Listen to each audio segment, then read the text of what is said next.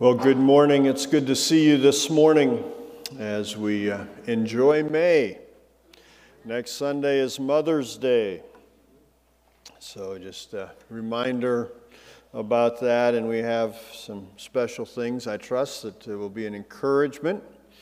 Next Sunday as we celebrate Mother's Day, I hope that you will be with us. Thank you for many of you who have volunteered to help on Saturday with the memorial for Wayne Walters, and encourage you to come and celebrate his life with us this Saturday at 11:30. And then Bridget Volden, we have a memorial service for her coming up on Friday the 26th, and so we celebrate her life of over 100 years. And so many of you know Bridget as well as Wayne, and so we're just to pray for their families, encouragement as we celebrate their lives and the hope that both of them had in Jesus Christ. Let's pray. Father, as we come before you this morning, may we recognize that we are new in you. As we've been singing this morning, we are a new creation, a new creature in you. And Lord, I pray as we look at your word, nothing would distract us. But Lord, that we would understand the principles that you have for us, and we would live those out to be more like Jesus Christ. We pray this in Jesus' name. Amen. So last week, if you were here, I gave you a little tease about this week, this beautiful sweater that I have. And I think it was second service last week when I mentioned the beautiful sweater, they all laughed. But there's a story behind this sweater. And my kids, older kids, were in high school, and one of them came up to me and said, "Dad, can I borrow one of your sweaters?" And I'm like, "Sure, but be careful. That's valuable." And I'm sure I gave the valuable speech, and then a day or two later they came back and they said, "Could my friend borrow one of your sweaters too?" And I'm thinking like, okay, something has to be going on here. Now, I tell you a little bit of background about some of my sweaters. There was a store that I have no idea why, but they were clearancing them. And this was back in the late 80s, early 90s. And they were clearancing these sweaters like 90% off. And so I bought quite a few of them. I mean, other people never realized what they missed getting these sweaters. And so I asked, "Your friend wants to borrow one of my sweaters also?" And they said, "Yeah, it's ugly sweater day at school, and we were hoping we could use them, and my friend's dad doesn't have any ugly sweaters." Well, I was crushed for several days. I was in deep depression. But they had a different view of my sweaters than I did when I purchased them. And over the years, I've been getting rid of the most vibrant of my sweaters. I still have a couple fairly vibrant ones left, and I've gone with a little more muted tone. And my kids cringe every time I wear one of my sweaters, so I limit it very much, the ones I wear, and I go with the more muted tones in the sweaters I wear. But my kids don't necessarily agree with my fashion. And so there's sometimes a little, I wouldn't say disagreement, because they just shake their head as they walk by.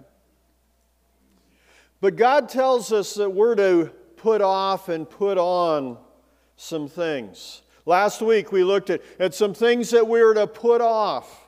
And if you remember from verses 5 through 9 of Colossians 3, we see two lists of things that we're to put off. And they're a picture of more than that, but things as a follower of Jesus Christ that we shouldn't be known for.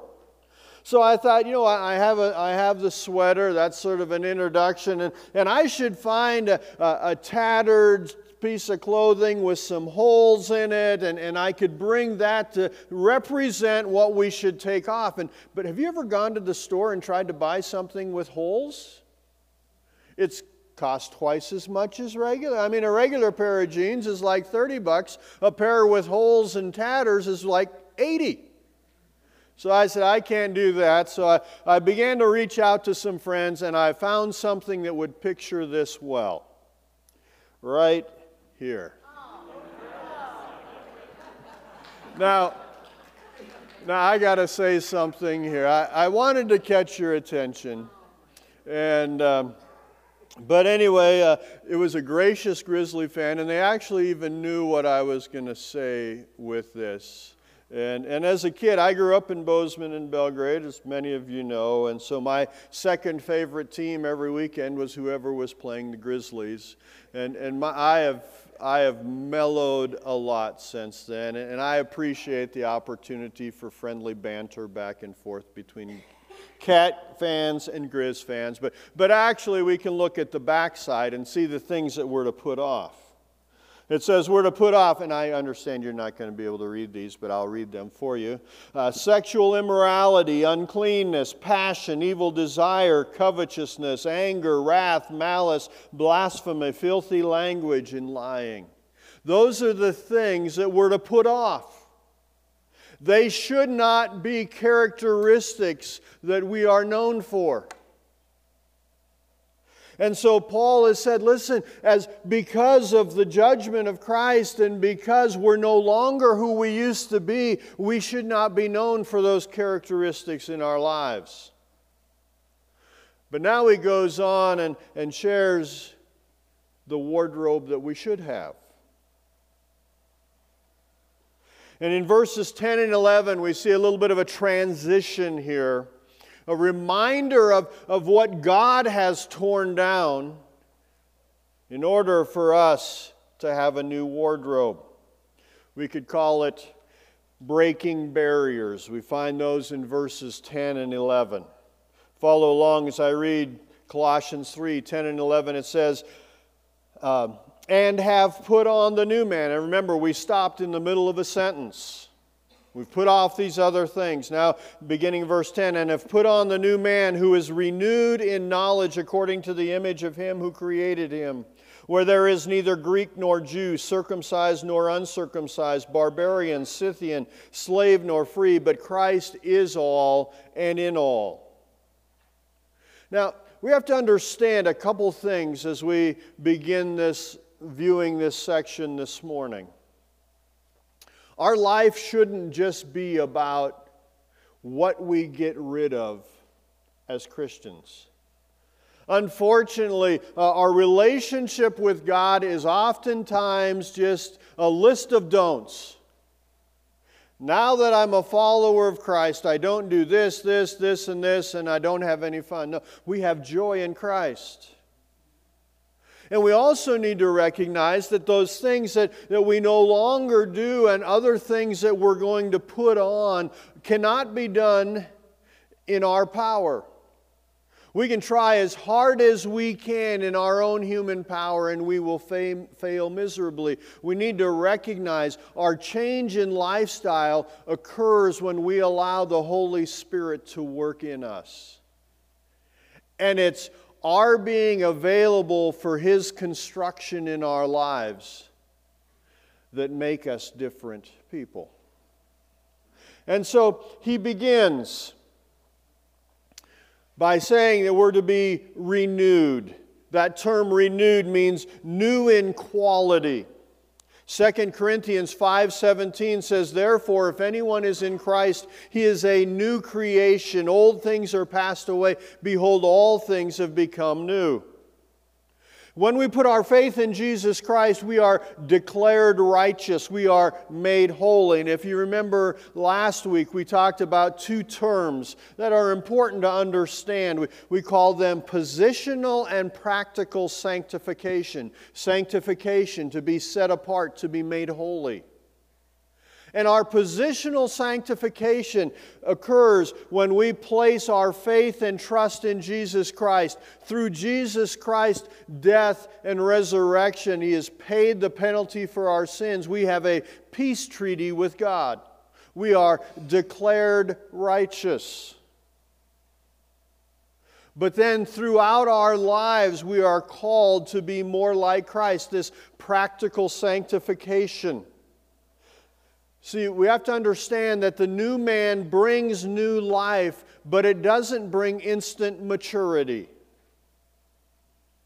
God needs to be working in our lives, throughout our lives, that we become more like Jesus Christ. And that is the goal in my daily life. And that's the idea of the putting off and putting on. I am a new creation. I am renewed in knowledge. As we become renewed in knowledge, as we grow in Christ in the understanding and the applying of His Word, we mature. The Bible talks a lot about that maturity. We don't stay in infancy physically. We're not to stay in infancy spiritually. It talks about having the pure milk of the Word that we may grow thereby. And then it says that we're to desire the meat of the Word as we continue to mature. Romans 12:2 says that we are transformed by the renewing of our mind, that new in quality as we become more like Jesus Christ. And so then in verse 11, Paul shares some of the barriers that Christ has broken down. And they can be broken down into 4 different types of barriers that were evident in their culture, and they're evident in our culture. They were evident in the first century. They're evident in the 21st century. The first one in verse 11, he says that there's neither Greek nor Jew. The racial barriers. The Jews were forbidden to enter a Gentile house. They could not eat food that was cooked by a Gentile. They wouldn't buy meat that was prepared by Gentile butchers. At the temple, they would have areas that the Gentiles could not go into. They had the court of the Gentiles, that only the place that the Gentiles could go to. We see that as the Jews came back into their territory, into their Jewish land, they would shake off their clothes and their sandals to get rid of that Gentile dust. Now, they weren't the only ones that struggled with racial issues. But they definitely did. And if you remember, as we've gone through the Gospels and looked at some of the different situations that took place in the Gospels with that area in the middle of Israel called Samaria. And Samaria, they're right in the middle, and so you had a lower portion of Israel where Jerusalem and Bethlehem and other cities were, and then you had the upper region of Israel that had places like Galilee and where Jesus spent a great deal of His time growing up. But in the middle was that area Samaria. And the Samaritans were half-breeds. And the Jews despised the Samaritans. In fact, it was so bad, their hatred for the Samaritans, that if at all possible, they would go around Samaria. Now you have to understand, they didn't have airplanes and automobiles to get from one place to the other quickly. And so they would take miles and miles of extra time or extra length of their trip just to avoid Samaria, because they despised the Samaritans so much. It would be like us going to Great Falls but not going through Wolf Creek or Cascade. Instead, we'd go over and around to Avon and then up and then over through Lincoln and all the way around, adding miles and miles to our trip just to avoid those Cascadians. And so they had incredible racial barriers.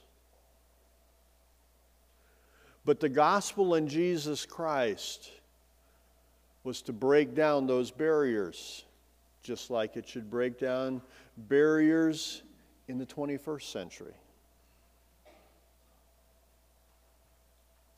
And not only racial barriers, but they struggled with religious barriers. It says that neither circumcised nor uncircumcised. That great battle of whether the Gentiles would be allowed into this church with the Jews, and if they were,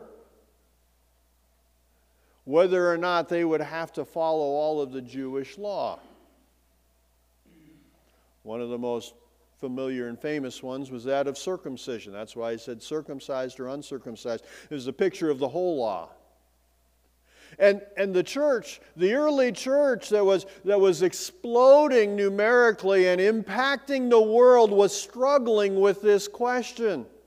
In fact, in Acts chapter 15, we see that the church leaders got together and debated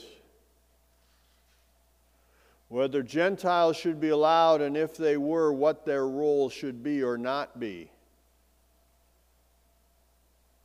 and what should be expected of them as far as following the Jewish law. But we see that we find that the gospel in Jesus Christ breaks down religious barriers. And then he goes on and he mentions barbarian or Scythian, the cultural barriers. Cultured, well-educated Greeks or Jews would look with contempt on those who were not like them. They would be considered barbarian. A little different than we see barbarians today. Still somewhat of a negative connotation, but some of the movies, what are the barbarians are rugged, good-looking, manly people, right? Yeah, ooh, I want to be like that. The barbarians, it was not a nice term. It was considered those people who spoke with inarticulate or stammering speech, not as cultured as everyone else. And the Scythians were a literal tribe of people that lived in an area of Russia, and they were known as the most uncivilized, pagan, and crude people in the world. So if you were called a Scythian, it was not a positive name. But not only the Jews, but the Greeks also, these cultured people that were part of the church, would look upon others and look down on them. But the gospel breaks down, Jesus Christ breaks down cultural barriers. And then we see neither slave nor free, the social barriers. Slaves were considered little more than property. Aristotle said that a slave was a living tool. Now obviously in our own nation we face the battle over slavery. And we are grateful that that has been defeated.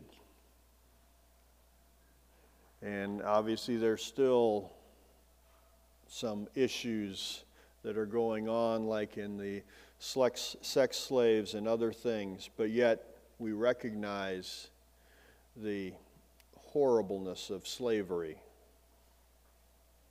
But in the culture where they lived, they had those who were free and those who were slaves. And oftentimes the free looked down on the slaves. There's a man in the New Testament, Paul wrote a letter to him, his name was Philemon. And he had a slave named Onesimus who had run away and had met Paul in Rome and gave his life to Jesus Christ, and Paul sent him back. But here's what Paul says to Philemon in verses 15 and 16 of Philemon 1. It says, "For perhaps he departed," that's Onesimus, "for a while for this purpose, that you, Philemon, might receive him forever, no longer as a slave, but more than a slave, a beloved brother, especially to me, but how much more to you, both in the flesh and in the Lord." The idea of We are brothers. Jesus Christ and the gospel breaks down social barriers. And we look at these things and we say, yeah, there should be no racial barriers, no social barriers, no cultural barriers. But yet we may struggle with it. We can look down on others who aren't like us. But Jesus Christ wants to remind us that we are all precious, equally precious in God's sight. And in the church, all lives should matter. It doesn't matter our background, our position, our power, our bank account. Nothing matters before Christ. We are all one in Him. And then he comes to this new wardrobe in verses 12 through 14. It says, therefore, beginning in verse 12, as the elect of God, holy and beloved, put on tender mercies, kindness, humility, meekness, long-suffering, bearing with one another and forgiving one another. If anyone has a complaint against another, even as Christ forgave you, so you also must do. But above all these things, put on love, which is the bond of perfection. You know, God has been in the clothing business from the Garden of Eden. After Adam and Eve started that new company, the Fig Leaf Clothing Company, God stepped in and He introduced holy woolens. Now, we see different times in the Bible the picture of clothing to describe our relationship with God and with others. In Isaiah 61 verse 10 it says, I will greatly rejoice in the Lord, my soul shall be joyful in my God, for He has clothed me with the garments of salvation. He has covered me with the robe of righteousness. We are clothed in salvation from God. Ephesians chapter 6, another example, describes the armor of God that we're to clothe ourselves in. We're to put it on.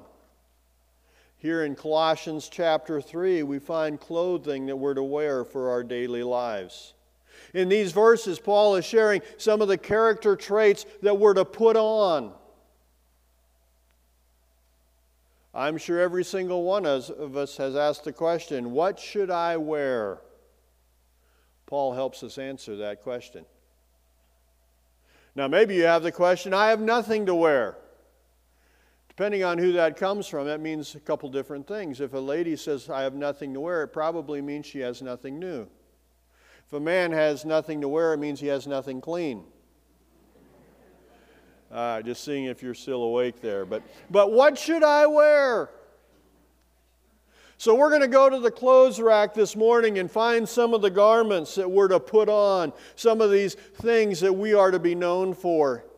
And we have a trendsetter who has helped us, this fashion guru. And that's Jesus Christ.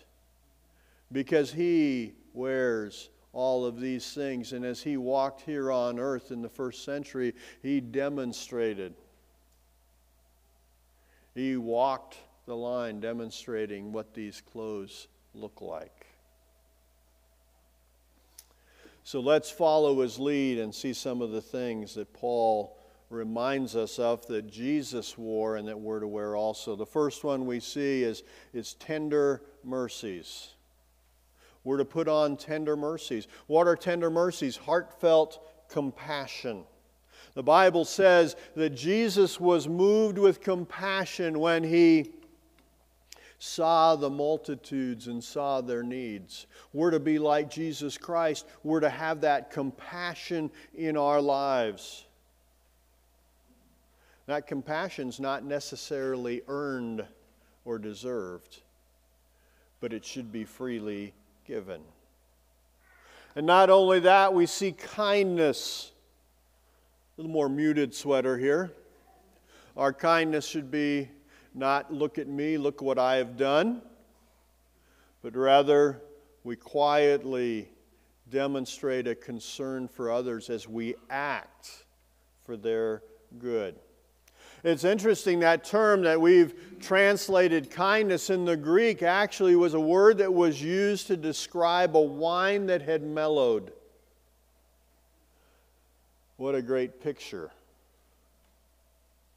when we respond with grace and kindness in the lives of others. A great example of kindness is the man David in the Old Testament with a young man named Mephibosheth. Now, you have to understand that in that culture, when a new kingly line came into being, the old king and their relatives would be most often executed.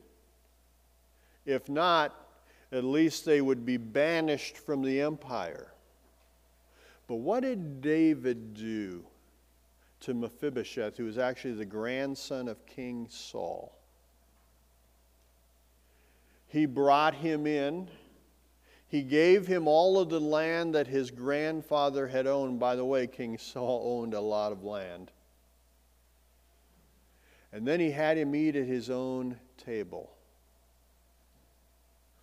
A sign of honor, plus a pretty good meal plan that David gave to Mephibosheth. He demonstrated kindness to this young man. Not only that, but we're to demonstrate humility. Even a little more muted in this. Humility is to think properly about yourself. We're to live lives of humility. In Matthew 11:29, Jesus said, "Take my yoke upon you and learn from me." And listen what he says next. "For I am gentle and lowly in heart, and you will find rest for your souls." Jesus lived a life of humility. Now, humility in the Greek culture was frowned upon. It wasn't considered a virtue, it was considered a vice. If you wanted to be someone, you would get humility out of the closet. You would take it to the local landfill and get rid of it. It wasn't something you wanted to wear. But yet Jesus lived and reminds us that we are to be humble. And in Philippians chapter 2, it describes Jesus' humility as he came to this earth to pay the penalty for our sins. He took upon the form of a servant and became obedient unto death, even death on the cross. The most miserable and humiliating of executions. And we're to follow that pattern. We're to dress like Jesus. We're to put on humility. And we have to understand what humility is. There's two errors that we have in humility. The first error is a fake humility, and we've all seen that, right? That person that actually in their humility is like, "Look at me."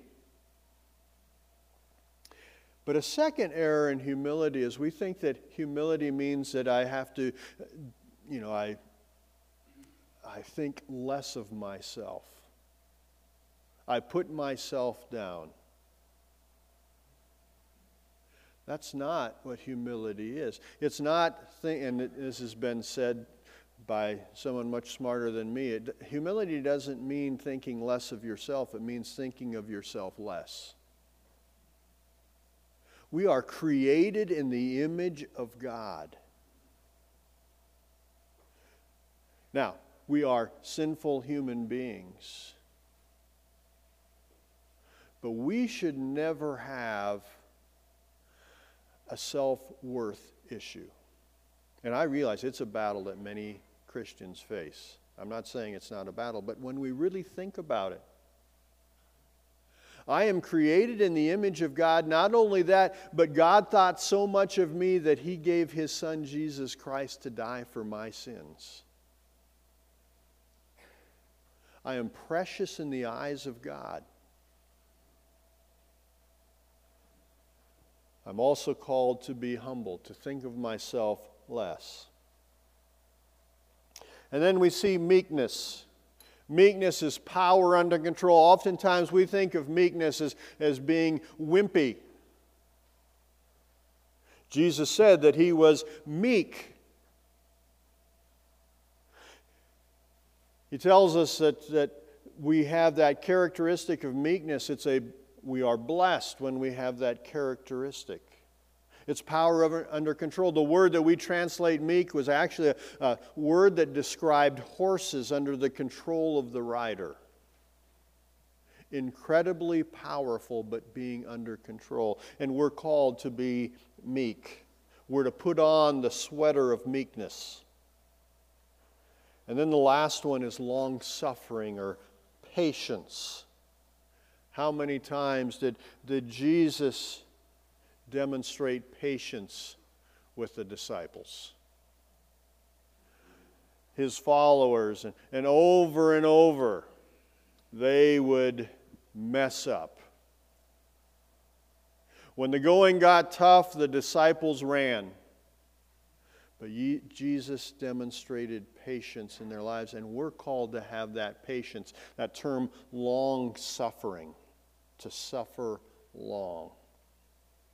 Compare it to one of the things of last week that we're to get out of the closet. And that was that wrath, that I blow up, that short fuse, that quick temper. Instead of being quick-tempered, we're to be long-suffering. And we're called to have that patience.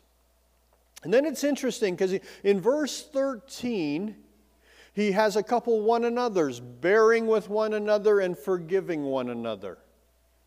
Why did he go, okay, these are the things you're to have, and that forgiving and bearing with one another seem to fit with the characteristics in verse 12. But what is that? That is how we respond to those people who aren't very fashionable. Those people who are famous for their fashion faux pas.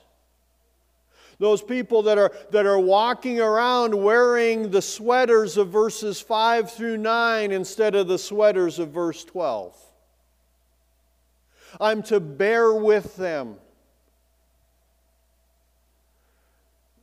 Fits very well with long suffering. It could be a sweater-scarf combo. The long suffering or the patience and bearing with one another.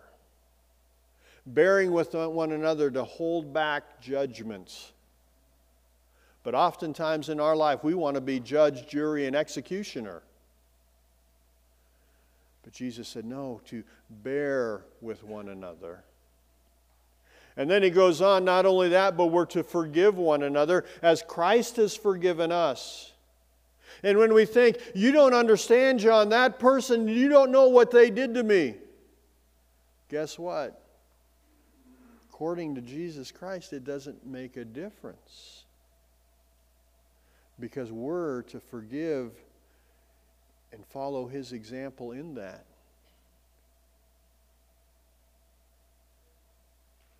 That spouse or sibling or friend or ex-friend or workmate or neighbor, and they have done something to you that hurts. And it hurts deep, and that hurt is real.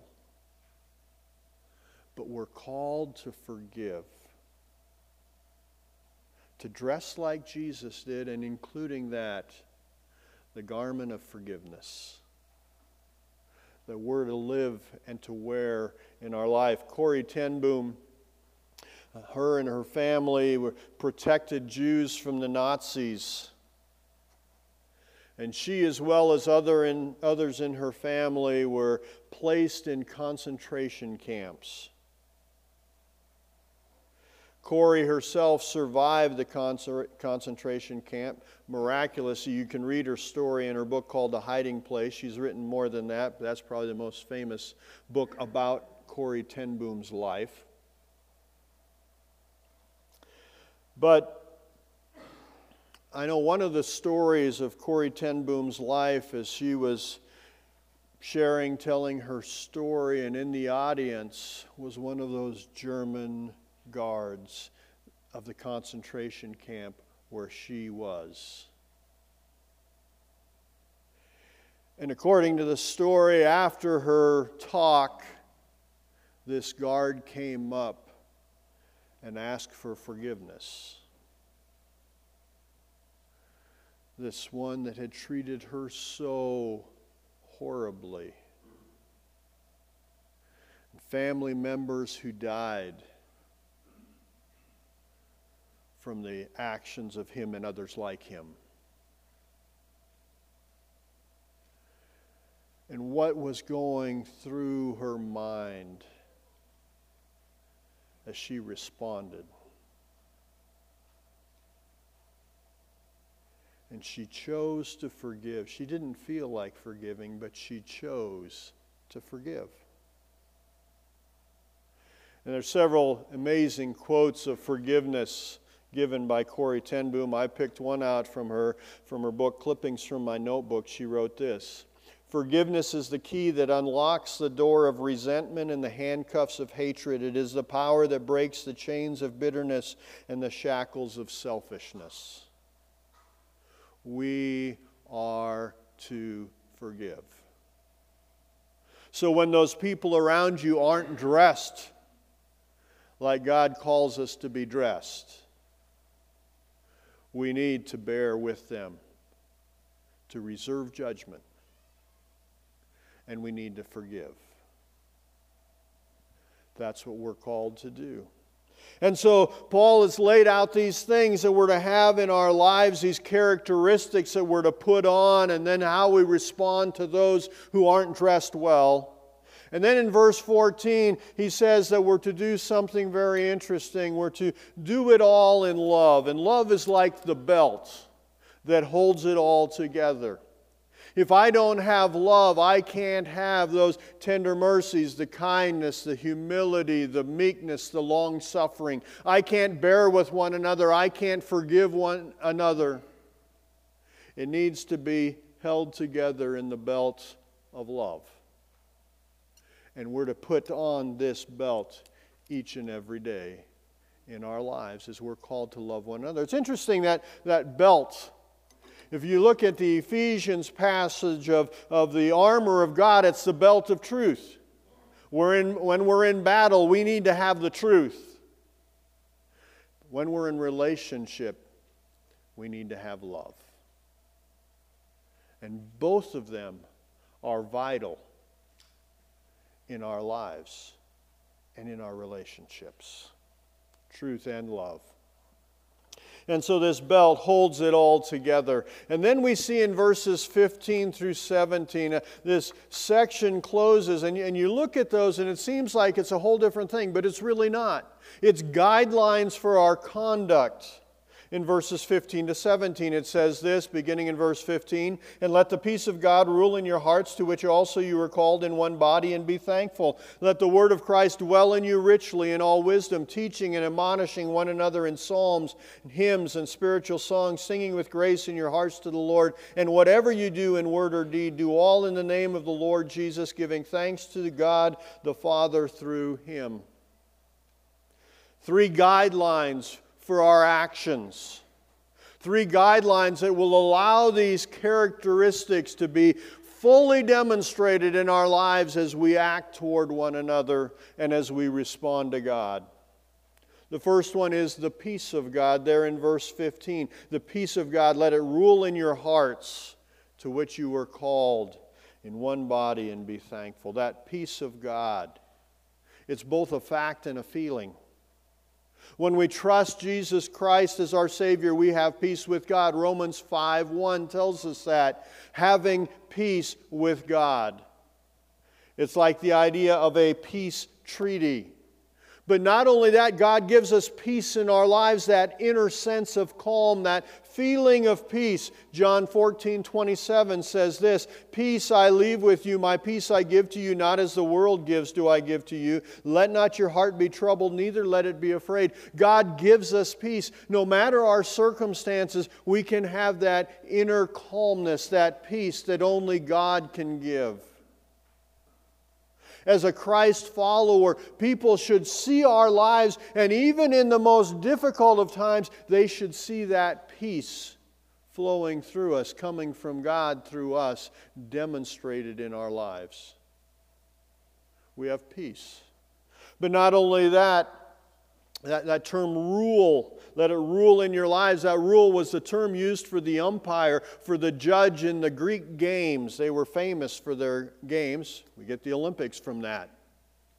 But that judge or that umpire that was in charge of guiding the competition to make sure it was fair. When making a choice, when contemplating an action, do I have peace? Is my decision consistent with the fact that Jesus and I are on the same team? And do I have a deep abiding rest in my soul? And then we see, and be thankful, that peace and that gratitude are linked together. Not only that, but we see not only the peace of God, but the word of Christ. Let the word of Christ dwell in you richly in all wisdom. The word of Christ is the Bible. It says that it dwells in us richly. That term dwell, to live or to be at home in. Richly, abundantly. I need to be consumed and controlled by God's word. And that's going to guide my life. It's going to direct my actions. And it will allow my wardrobe to be godly. And then finally, the name of the Lord. In verse 17, that should affect all that you do. Whatever you do in word or deed, do all in the name of the Lord Jesus Christ, giving thanks to God the Father through Him. Will my actions honor Jesus Christ? I must act consistently with who He is and what He wants. Would it be embarrassing when others find out that I'm a Christ follower? Or do they see no difference in my life? Am I still wearing the clothes of verses 5 through 9, but claiming to be a follower of Jesus Christ? Instead, I need to clean out the closet and put in the new things through the power of the Holy Spirit as He works in my life. And I need to wear these sweaters proudly. And guess what? I also need to wear them all at the same time. So I think I'm going to take them home and make my kids put them all on. Just to teach them. No. The reminder is, all of these characteristics should be evident in my life. And when people look at me, do they see Christ? That's the question. Let's pray. Father, thank you for your goodness and your love. I pray that you would help us today to be encouraged in our position in Christ. If we've trusted you as Savior, Lord, that we are declared righteous, that we are in a position of peace, and that we have an eternal hope. But Lord, help us also each day to recognize the importance of putting on these godly characteristics. And then when people look at us, they see you. We'll give you the glory. We pray this in Jesus' name. Amen.